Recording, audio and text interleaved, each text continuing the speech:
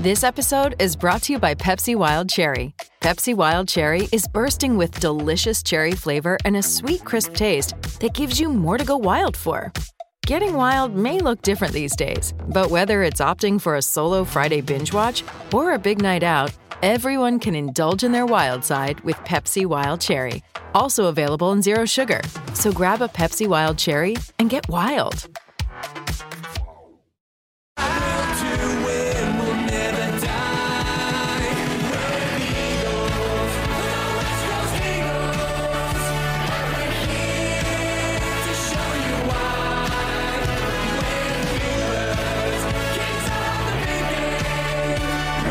We're starting to hear that more, I reckon, this year. There's a lot of good vibes coming out of the West Coast Eagles, and in this hour we'll be chatting with Daniel Pratt, the Eagles assistant coach, in a moment, and also Simon Garlick, the CEO of Fremantle, after their massive bottom line financial result, which was released yesterday, but still no captains down there. It's a tough process picking a captain. We've got to get to know them better. Oh, seriously. Daniel Pratt joins us. West Coast Eagles look like they've had a pretty good pre-season. Wow. He'll tell us more. He's, of course, part of Adam Simpson's coaching group. Hey, Pratty, thanks for joining us. You know it's Simo's birthday today, 47 today.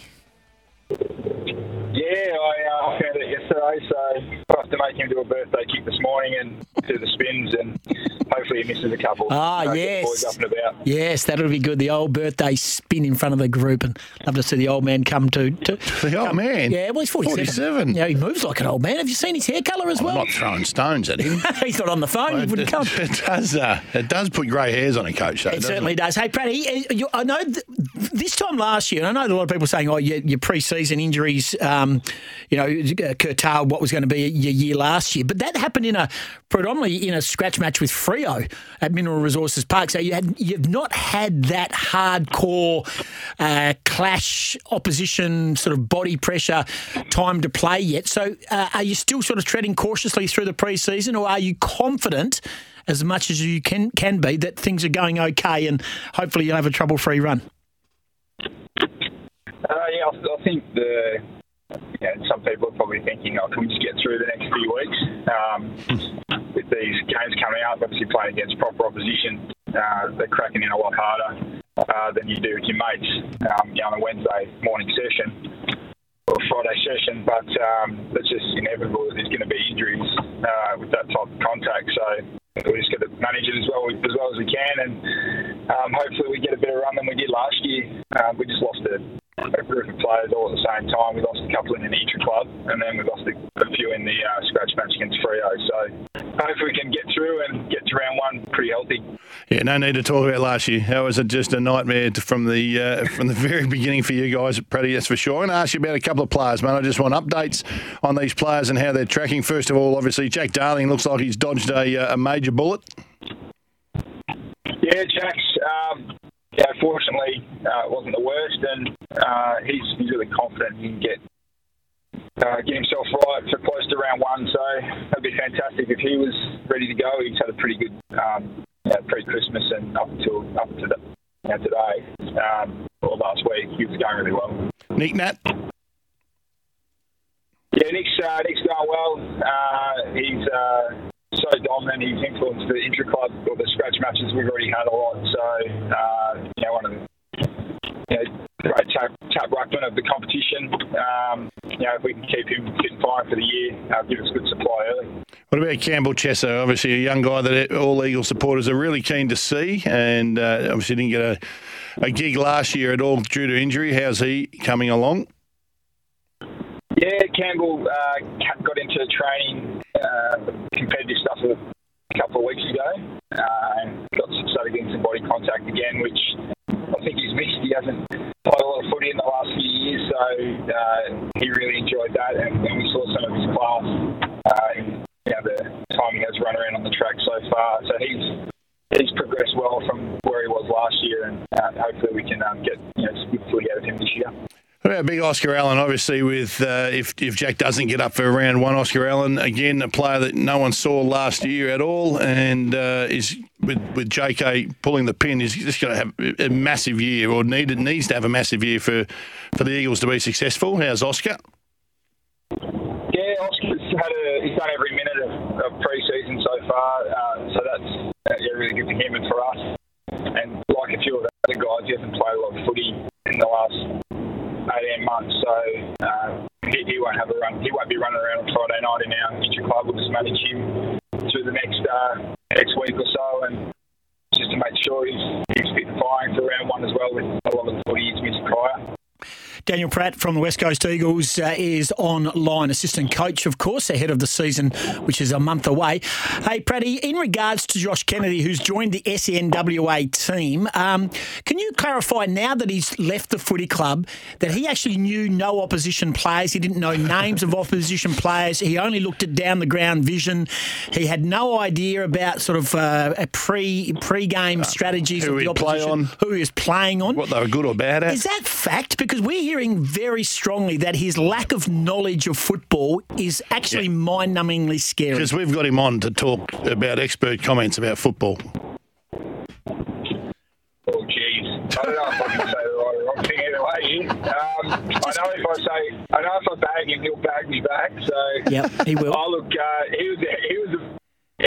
knew a fair bit about footy. He was a pro. He's done more work, I would have thought, on his opponent than any other forward I've seen in my time. So he probably knew his own opponent, and he knew Chewy coming out of the middle. So that was probably the two guys he knew on the game day. That's the two most important things is who you're playing on, what they're good and bad at, and who's going to put the footy on you. He did admit the only vision he looked at was down the ground vision. Down the ground vision. $406,000, the AFL footballer's average salary. Personal question. Let's go back to when you finished your career at North Melbourne in 2011. What was your average salary back then, Pratty? I don't know if I actually earned that my whole career. So I don't know. I reckon it was probably around, maybe 180,000, maybe somewhere around there, I'd say. But it's gone up a lot, hasn't it? And I think they earn every cent. They do the work there 9 to 5, and probably on top of that, 40, 50, 60-hour weeks some weeks. So they earn every cent. And then when it gets to game day, they have to put their bodies on the line. So well done to them. Oh, well done to him. $406,000. You could have bought Arden Street for $406,000 back then. Before they knocked the grandstand down. Yeah, good on them. I think they deserve what they get. Footy clubs are a great place to be in times of need, and at the moment the West Coast Eagles have rallied behind a couple of your players, and they're both young, so they've got a lot of life ahead of them. Shocking thing to bond on, isn't it? Yeah, Rhett Bazzo and Zane True both lost their mothers in different circumstances, health and then a tragedy. Footy clubs are just a safe haven. Is that what the West Coast Eagles Mineral Resources Park is at the moment for those young men? So it's tragic for those two guys. They're just so young and trying to forge their careers, and then dealing with this type of grief, which is probably unusual for most people at that age. You can't think of what they're going through. So we'll just let them work through what they need to work through over the coming weeks, and give them all the time they need. So hopefully they can get back in, and we can wrap our arms around them when they're back in. Mark Duffield, who are part of the SEN team, does mornings here and also writes for Code Sport, has been going to West Coast Eagles training a lot in the pre-season, and he backed up a couple of things that our observations from an outsider looking in. He thinks that Tim Kelly's in unbelievable condition, even to borderline that he reckons he might be too thin. Jeremy McGovern's another one. Nick Naitanui stripped off his weight, and also Liam Ryan. I know you're probably going to tell us it's not about what they were and whether they were unfit last year and all that sort of stuff. I'm talking about this year. Has there been a change in the preparation? I know you've got a new fitness guy in at the footy club who's been involved there, of course. Just tell us a bit about what's different and why they are looking, according to Mark Duffield, in such trim, terrific shape. I think the disappointment of finishing 17th is the main factor why a few things have probably changed. And like every year, if you don't win, you're reflecting on what you haven't done well. And there was other areas, not just our fitness, that we needed to work on, which we're also chipping away at. So a lot of the guys, I think, took what happened last year personally. There's some stuff that we could control and other parts we couldn't. And what they could control this year is making sure they're as fit as they could be. So I think we're in a good position. Obviously, running good times around a track doesn't always directly correlate to good football, but it certainly helps at AFL level. So putting ourselves in a pretty good position to at least see the things that we've wanted to work on over the last 18 months with our game style, and hopefully we can do that in the coming weeks going into round one. Still got to go win the footy, Praddy, as you know, but a fit and hungry West Coast would excite a lot of people in this state, that's for sure. Just away from the club and one for you here. I am so against this, it's not funny, but your thoughts on another umpire on the field this year. They're going to introduce 4 umpires to each game. I thought we were bereft of umpires and talented umpires, but they're going to throw another one on the field. What's your thoughts? I don't really have a strong opinion on it. I think if they're trying to develop umpires by putting more on the field, I know there is a shortage across the country in all levels. So looking after the umps is important. Making sure that they're coming through and we're getting the best on game day at AFL level is important. So if it helps with that, great. I don't think it's going to make a massive difference. There might be a couple of extra decisions per game, but there'll be good calls and bad calls, and people complain, and the team that gets the good call will be happy. So we'll just see what happens and what it looks like over the first few rounds. Yeah, far too level-headed for my liking. Yeah, no, well, I think you're overcooking it. I think there's too much talk about umpires, to be brutally honest with you. We make them into something. Telling you right now, it's got the butt. Yeah. Last one. Simo, when we spoke to him last week, very bullish about Jai Cully, and very rare for Simo to put a name up there, and we sort of threw it up. Well, how's he going? He said he would chop a finger off if that's what you asked him to do. Okay, give us one as well. We're going to compare apples with oranges. Give us one in your group of players that you coach in your area that we need to look out for in season 2023 that may be not as prominent or maybe a chance to fight back and find their best form. Give us one. I'll look after the back, so I'll give you one of those guys. Well, Tom Cole missed a lot of footy last year. He's a under-the-radar player and obviously a premiership player for the club. He's had a really good block over the last 4 or 5 weeks, and we're starting to see some of his strengths, which we really rate internally over the last few weeks. So he's in the leadership group now, and I feel like he's ready to take another step forward in his football. So yeah, hopefully 22 games out of Tommy Cole will help us push towards the top 8. I'm a bit overseeing wedding photos and honeymoon photos on social media. Looking forward to seeing him actually get the ball. It's like when people have a baby. It's like they're the first people to ever have a child, Goss. Come on. That'll wear off, though. Don't worry. The wedding photos will stop being posted soon. It'll wear off real quick. Give it 6 months. And we know Lily. She's a part of our team here at SEN, the Wildcats. And she wears... Yeah, she is. And guess what? She wears the pants. Mate, appreciate your time. Praddy, thanks for joining us.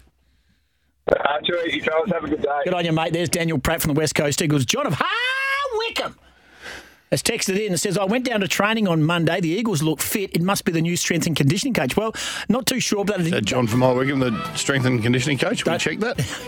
It might be him. But the Marlies, this guy has come in and he's gone whippity whip whip, whackity whack whack. He's gone whackity whack. Yes, whack. Thank you, Goss. And let me tell you, they are strict. Well, do you know what? And I've said it in the past, over the past few years, barring obviously 2018. But the Eagles, to me, were a side that, when they were beaten early in the game, they were beaten for the rest of the game. They didn't have anyone that would turn it around. But to hear them saying just how much last year hurt, is brilliant, and they sound like they're fit and they're hungry, and that would please every Eagle supporter to go the game. But supporters, obviously you want to win every game you go and watch or play, but you're not going to. But if you lose in the right manner, it's almost bearable. And I reckon they lost in the wrong manner far too many times over the last 6 years. As I said, probably barring 2018. Scotty, we're going to take a break. Going to come back. They sound like they're desperate. I'm going to ask you this question before the break, give you a bit of think time. Good. Okay? I like think time. I'm going to get a break. Will you be prepared after the break to tell me how much you earn, your income? As in right now? $1 million. I'm not getting out of bed for $1 million. Jesus. How much you get paid here, plus your daytime gig. I want to know how much you're getting paid. And you give me all the thinking time in the world. I'm not telling you that. I don't think we should know what players get paid. You go first. I'm the king. Look at SEN management. Just no. Why not? Why can't we tell them? Well, because I don't think you need to know what your colleague's been paid. And because you'll storm out in a half, mate. You will blow right up when you hear what they're giving me. Like, plus what I got last year, this year, in the next 2 years, plus what Gilly was getting. It's unbelievable. And who else? Pav, he's gone too. I got his. I got all of his. Who else not here? Gaffy, got all of his sponsorship money, Gaffy. What'd you get? Do you get Riley Morgan's money? Don't. Just stop it now. We're only having it's a little drive-by, a little bit of fun. It'll get back. It always does. It's a joke. There we go. Bang. 7:20. This is Scotty and Goss. No one cares what anyone gets paid. And I want to talk to you about... That's interesting, but you go, it's just not... It's not something that you would have a conversation with anyone else, anyone in your friendship circle. Would you say how much you get paid? No, I agree, totally. I was going to tell you, I don't think we should know what players get paid. Let's get a breakaway and come back and discuss the AFL wages and... but anyway...